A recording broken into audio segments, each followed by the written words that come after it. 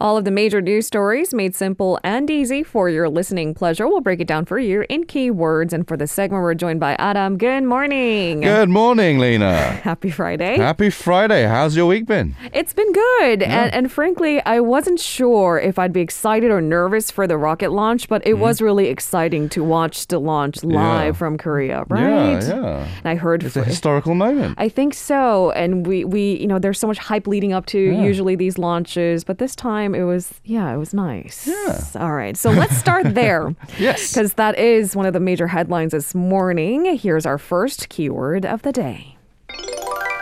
Half successful launch. Half? Can we say 2/3? 2/3, yeah. 90, well, yeah. To be honest with you, analysts are trying to gauge how to be better for the next launch schedule for May next year. So in case you haven't heard yet, South Korea's first homegrown rocket, Nuri, managed to go up 700 kilometers above Earth, although that dummy satellite it was carrying could not reach its intended destination. So let's review that historic launch from yesterday. Yeah, President Moon Jae-in said Nuri completed all flight sequences as scheduled, but it, did fall short of putting a dummy satellite into orbit. Moon praised, though, the scientists and engineers for developing the rocket, describing the 700-kilometer altitude as a credible achievement, in his words. The science minister, Lee Mae-suk, said the dummy satellite could not reach the intended orbit because it failed to reach a speed of 7.5 kilometers per second.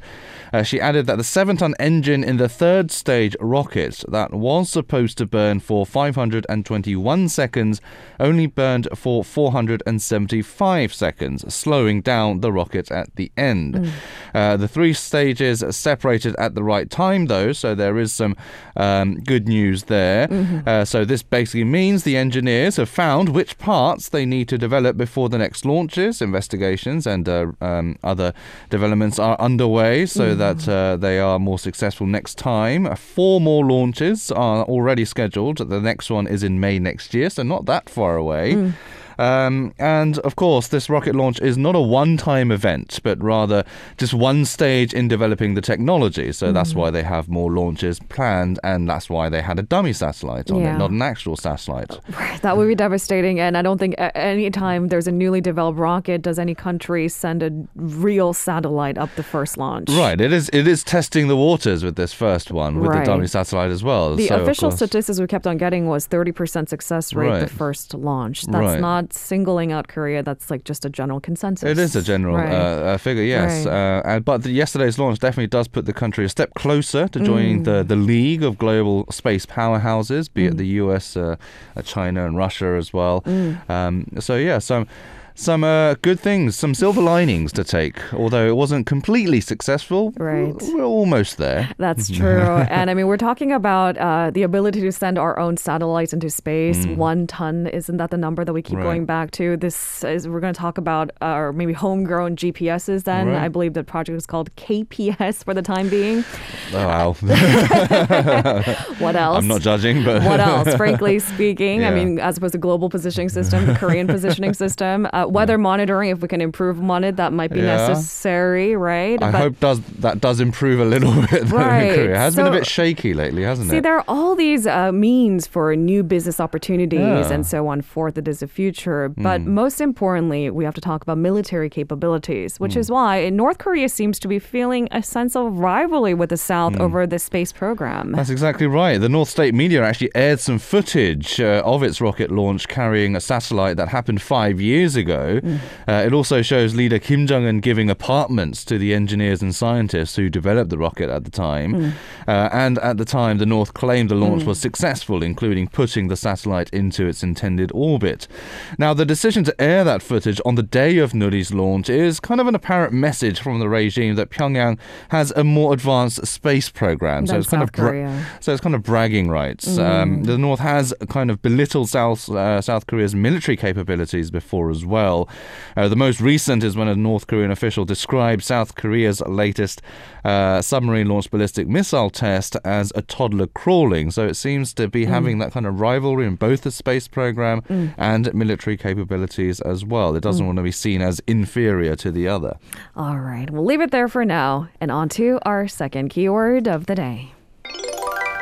Not a provocation. Now, speaking of missile launches, South Korea's defense minister says North Korea's recent SLBM launch was not a provocation, which has sparked some controversy. So run us through what he specifically said. Yeah, the defense minister, Seo Wook, told a parliamentary audit that North Korea is still working on improving missiles, but that its latest SLBM test is still an early-stage weapon that can be intercepted. So he's been playing down the capabilities. Following any launch, the platform would also have to be analysed as to whether the submarine itself operates normally after. As of now, the South Korean military does not see the North as having fully fledged SLBM capabilities. It can fire maybe one, but to have full capability, you need to fire multiple at the same time and have that capability to launch a full-fledged strike. So far it seems that our technology can intercept it. Right, yes, that is what he's saying. So he's downplaying the risk of it. And he also said Seoul's military does not consider the launch as a provocation, as you mentioned. He considered it more of a threat rather than a provocation because he cited that it didn't directly inflict any damage on South Korean territory or its people.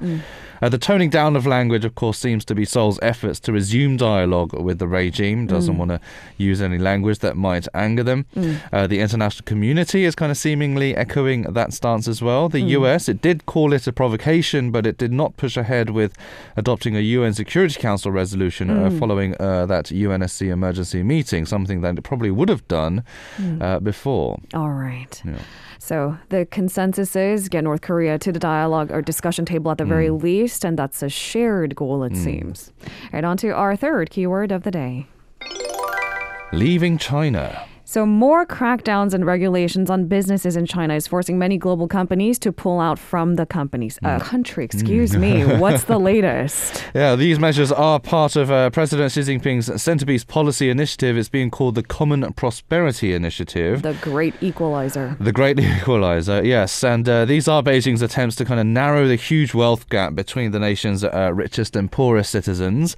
Now, many tech giants are also facing restrictions and government oversight over their content.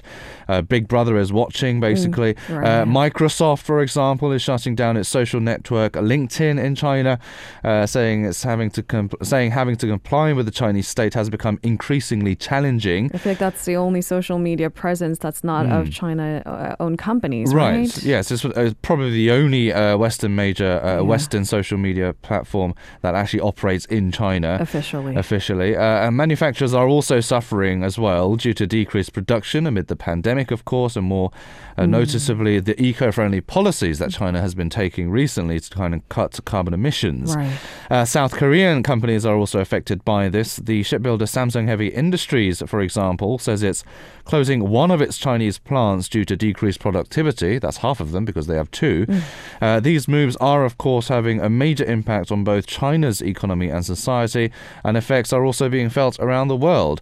The country has long been seen as it's been called the factory of the world, as well as a major engine of global economic growth. Right. Now the uncertainty around the regulation of businesses in China is kind of making it difficult for companies from overseas to make decisions about potential investments. They're kind of pulling out, and it doesn't seem likely that any more will come in. On every level, so much was outsourced to China. And so what does this mean going forward? The transition had to happen, addressing those environmental concerns, but how quickly it's happening is always of concern. Yeah, but on the other side of the argument, so what China is kind of arguing is that these are just short-term setbacks, and their goals will ultimately benefit in the long run. So that's what they're trying to appeal to the companies. But of course, they need to make money, whether it be short-term or long-term. And the bottom line needs to make sense. And the bottom line needs to make sense, exactly. Yeah. All right, on to our fourth keyword of the day.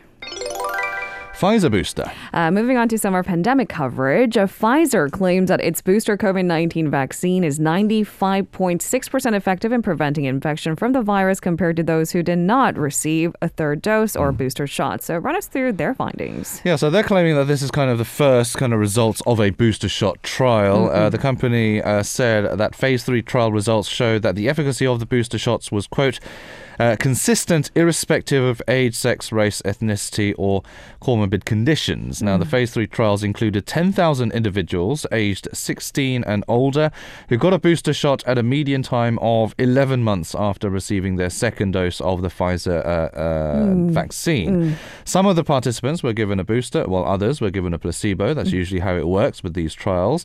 According to the company, those who received the booster saw a 95.6% reduction in disease, as you said, compared to those who received the placebo. Pfizer noted that a portion of the trial took place while the spread of the more contagious Delta variant was prevalent, so they're kind of making a case that it's still effective against the Delta variant. Now, the CDC and the FDA, they've already approved, or recommended rather, booster shots for certain elderly and other high-risk Americans who received the Pfizer vaccine. More studies and tests are being done, and more authorizations are awaiting at the moment. But it seems at the moment the trend is that the case for booster shots is becoming stronger. Yeah, especially for when we started with the Moderna and the Johnson & Johnson, and then we include Pfizer, and it seems that sort of this cocktail mix and match of it is also allowed. Right. And South Korea will also review and take into account what is necessary for the vulnerable of the population. And we should also always note that we should take these stories with a grain of salt, because it is the company saying what their results are. Of course, they have an invested interest in the results of these trials, so yes. But they are the only ones conducting and that have the budget to push through with the research that benefits the company too. Yes, that's a good point. All right, on to our last keyword of the day. Alibaba's cloud business. China's e-commerce giant Alibaba is looking to expand its cloud business further overseas. It plans to open its first data center in South Korea next year. It does seem like the e-commerce giant's focus is Asia, the market here, as opposed to the U.S. That's right. Alibaba is the number one cloud computing player in China, but has focused on expanding its footprint internationally, particularly, as you say, in other areas of Asia. It wants to put itself against U.S. giants like Amazon and Microsoft. Alibaba Cloud said that with a South Korea data center, local businesses of all sizes will be able to deploy mission-critical workloads while enjoying more reliable and secure cloud services with lower latency. Now, the firm is also setting up a data center in Thailand as well, also next year. Alibaba also launched a new chip called Yichuan 710 that will go into service called Panju. The aim is to power AI applications on Alibaba's cloud. The company hopes custom chips can help it stand out from rivals in the very competitive cloud computing market. And cloud computing is actually seen as a key profit driver for Alibaba over the long term, though through its accounts for around 8% of the company's total revenue at the moment. Of course, Alibaba is well known for its e-commerce and retail side of things, but it is looking to expand its business into cloud computing, and Korea will be a part of it. All right. Thank you very much, Adam, for this week's coverage. You're very welcome. Have a great weekend. You too. I'll see you next week. See you next week. If you're listening to our program using the podcast service, just a reminder that we do go live Monday through Friday, 7 a.m. Korea Standard Time. So tune in and help us make the show more informative by giving us your input. See you bright and early on Good Morning Seoul.